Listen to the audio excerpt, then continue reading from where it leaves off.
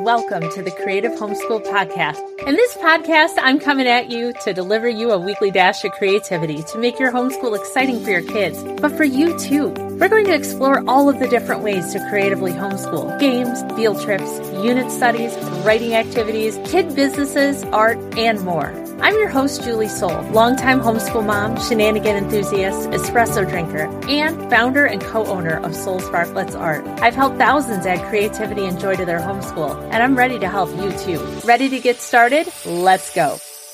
Welcome back to the Creative Homeschool Podcast. Today we're talking about planning. This is the part that seems to strike a lot of fear into many homeschoolers. It can feel really, really big because deep down we're worried about, are we getting everything in? Are we leaving anything important out? Even if we're the type of homeschooler who is sitting here thinking, I do not want to recreate public school, we still kind of wonder if our kids are going to be okay as their parents. You know, we want to make sure that they're getting in the education that they need, whatever that education can be. And that's even for our unschooling friends. So I wanted to talk about planning today, and we're talking about the big picture of planning here. So not necessarily the nitty-gritty of what you're doing on a day-to-day basis, but just 5 ways you can think about your school year. Now, as I'm talking about these, and as I was writing these down, I was sitting here thinking about how many times I have switched the type of plan that I wanted to do. It's a lot. So I want you to know that you're not alone. If you've tried one of these and switched to another and switched back again and then switched back again, tried a lot of different things. But I think that's one of the beautiful things about homeschool. We don't have to remain rigid into a certain type of plan. If we find something's not working for us, we can change it. We don't have to worry about the administrative nightmare that it could be to change a curriculum that's not working, like my public school teacher friends have to go through. So let's start with the whole idea of this. You should have some kind of plan. Now, I know unschoolers are sitting here thinking, I'm not having a plan, or at least some of you are, but you can have a plan too, because your plan for the year is to follow your kids' interests, to help them explore their passions. And that can be your plan for the year. You can have something that's really rigid. You might have to report days, and you really have to make sure that you're getting those counts in. Or you might have a loose plan, such as we're going to do math 4 days out of the week. We're going to do art twice. We're going to do science 3 times. You know, that kind of a plan. But going into it, sometimes you hear about vision boards, and sometimes it's a really good idea to sit down and think, what would a good school year look like? What are 5 things that would need to happen for me to count this as a success? When we start homeschooling throughout the year, it's really, really, really easy to get caught in the whole idea that we're not doing enough or we're not doing it right. But if you can have something to refer back to, some kind of vision, like I said, you can cut it out of magazines if you want, you can draw it, you can write it, but have something to refer back to. So, maybe that's amount of field trips. Maybe that's you want to, go to a couple of places. Maybe you want to make sure that this is the year that you actually get through that math workbook where you've really struggled with that in the past. But have some kind of vision in mind so you can know when you hit success, and you're not only celebrating your kids getting through a year of homeschooling, but you're celebrating yourself too. So let's just go over 5 of the basic types of plans you can do for the year. And once again, I'm outside. If you can hear the crows and the blue jays going on, lawnmowers, just finally had a rain. Feels kind of nice to be out here and to be able to talk with you today. So the first one is unschooling. This is a kind of homeschool planning. We're following interests and passions. Now, this is with the idea that kids are going to pick up on what they're the most passionate about. This is about teaching real life skills. So, learning math at a store, or when kids just suddenly want to learn about something, following that. So my oldest right now is into growing mushrooms. You would think that she wants to eat them, but that's not actually what's going on. She's decided that she wants to collect mushrooms, but clearly they will decompose after a while. So she's decided to learn about not only growing mushrooms in her room, like golden oysters and pink oysters and button mushrooms, and she is drying them And then she's learning how to resin dip them so that she can save all of these. Now, she's always liked mushrooms, not 100% sure where all of this came from, but that's a part of what makes unschooling beautiful, that following the interests and leaving room for those interests. So that is a way of planning. Now, that might be the opposite of what you want because you think that's not going to help me feel successful because I'm really going to worry I'm going to miss something. So if that's the case, then this year, a form of a boxed curriculum or a curriculum that's done for you is probably the best thing for you. So this is going to tell you what to do day by day or week by week.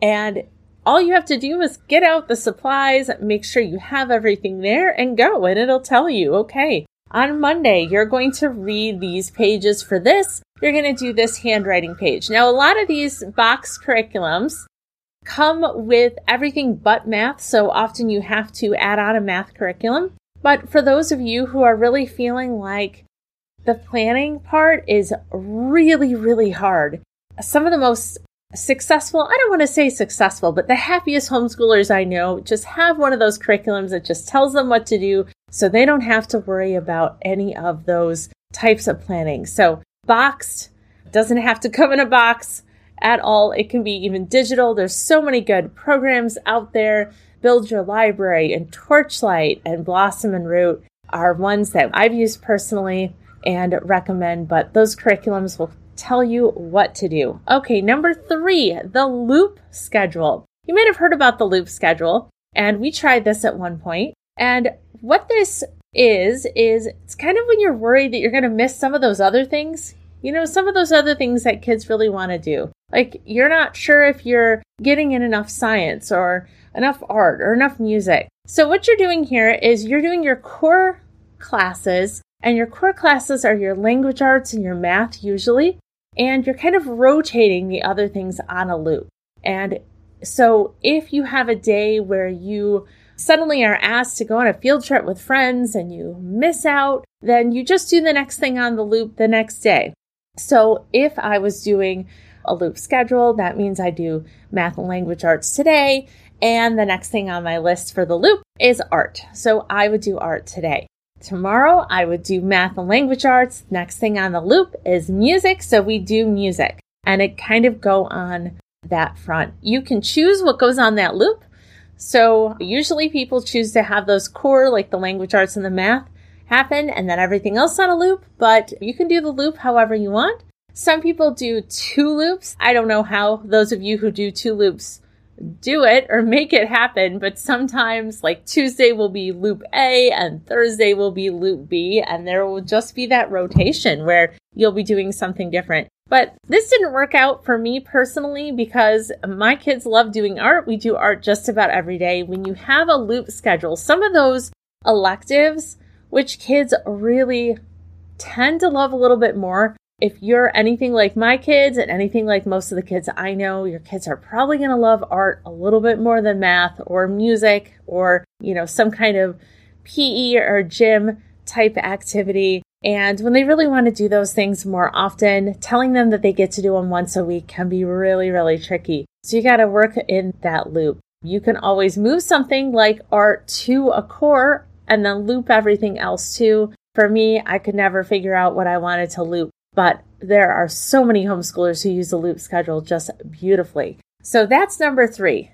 Number 4, a theme. Plan your homeschool around a theme, such as, let's say, ancient civilizations. So that means movies, books, history, geography, writing, music, art, all tie in with that theme. Now, it's hard to get stuff like math in with some of these themes, but you could figure out how to do it. You could teach kids Roman numerals during that particular theme. Now, you don't have to choose a single theme for the whole year. I tend to not do well when I'm told I have to stay with a certain thing all year. You can rotate themes. At one point, we had one theme a month, and I would just rotate them.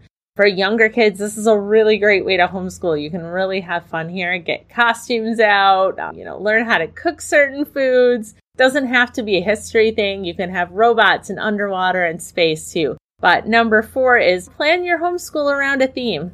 Number 5, and I know this is somewhat similar. I'm kind of a buffet homeschooler myself. I kind of choose a little bit of all of these. You can do that. Just spoiler alert. Number 5 is begin with a goal in mind. So first, take a look at your school year. Write all the big events down first. So your holidays, your field trips that you really want to go on, any classes, if you're in any kind of partnerships or co-ops or social groups, write all those down. And then look at your free days and start to plan for a rhythm.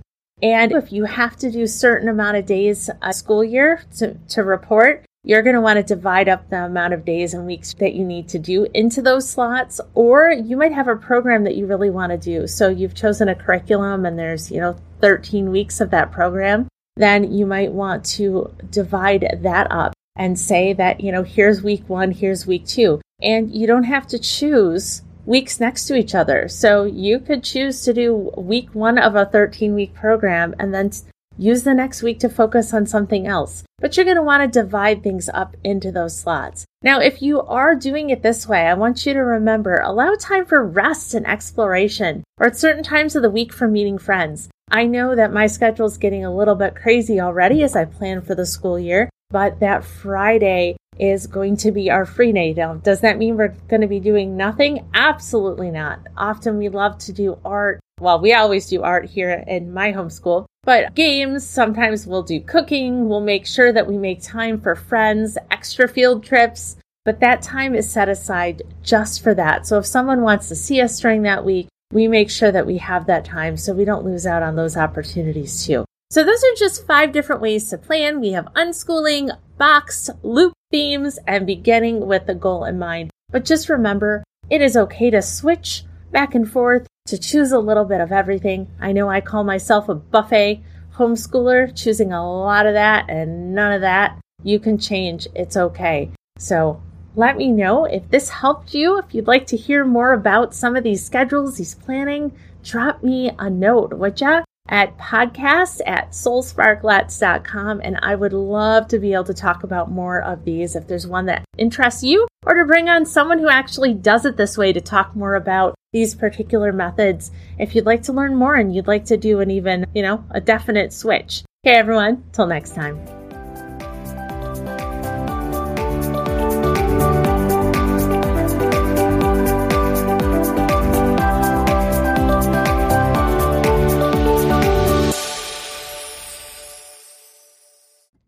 If you have kids that are running away from writing instead of toward it, chances are you're feeling a little bit frustrated.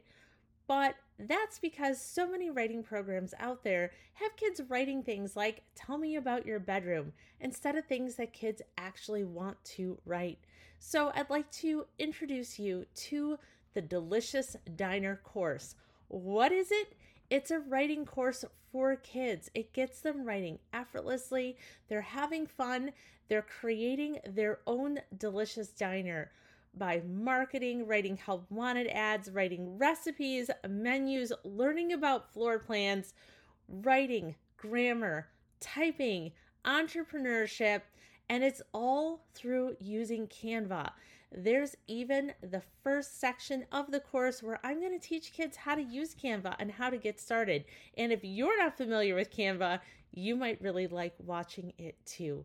Canva is a graphics design software. You can use it completely for free. There is a paid version. You do not need the paid version in order to have fun with this course.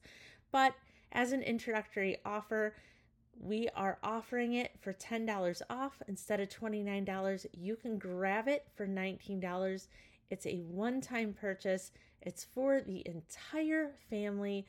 Check the link in the show notes for the link to learn more and sign up. And make sure to come hungry.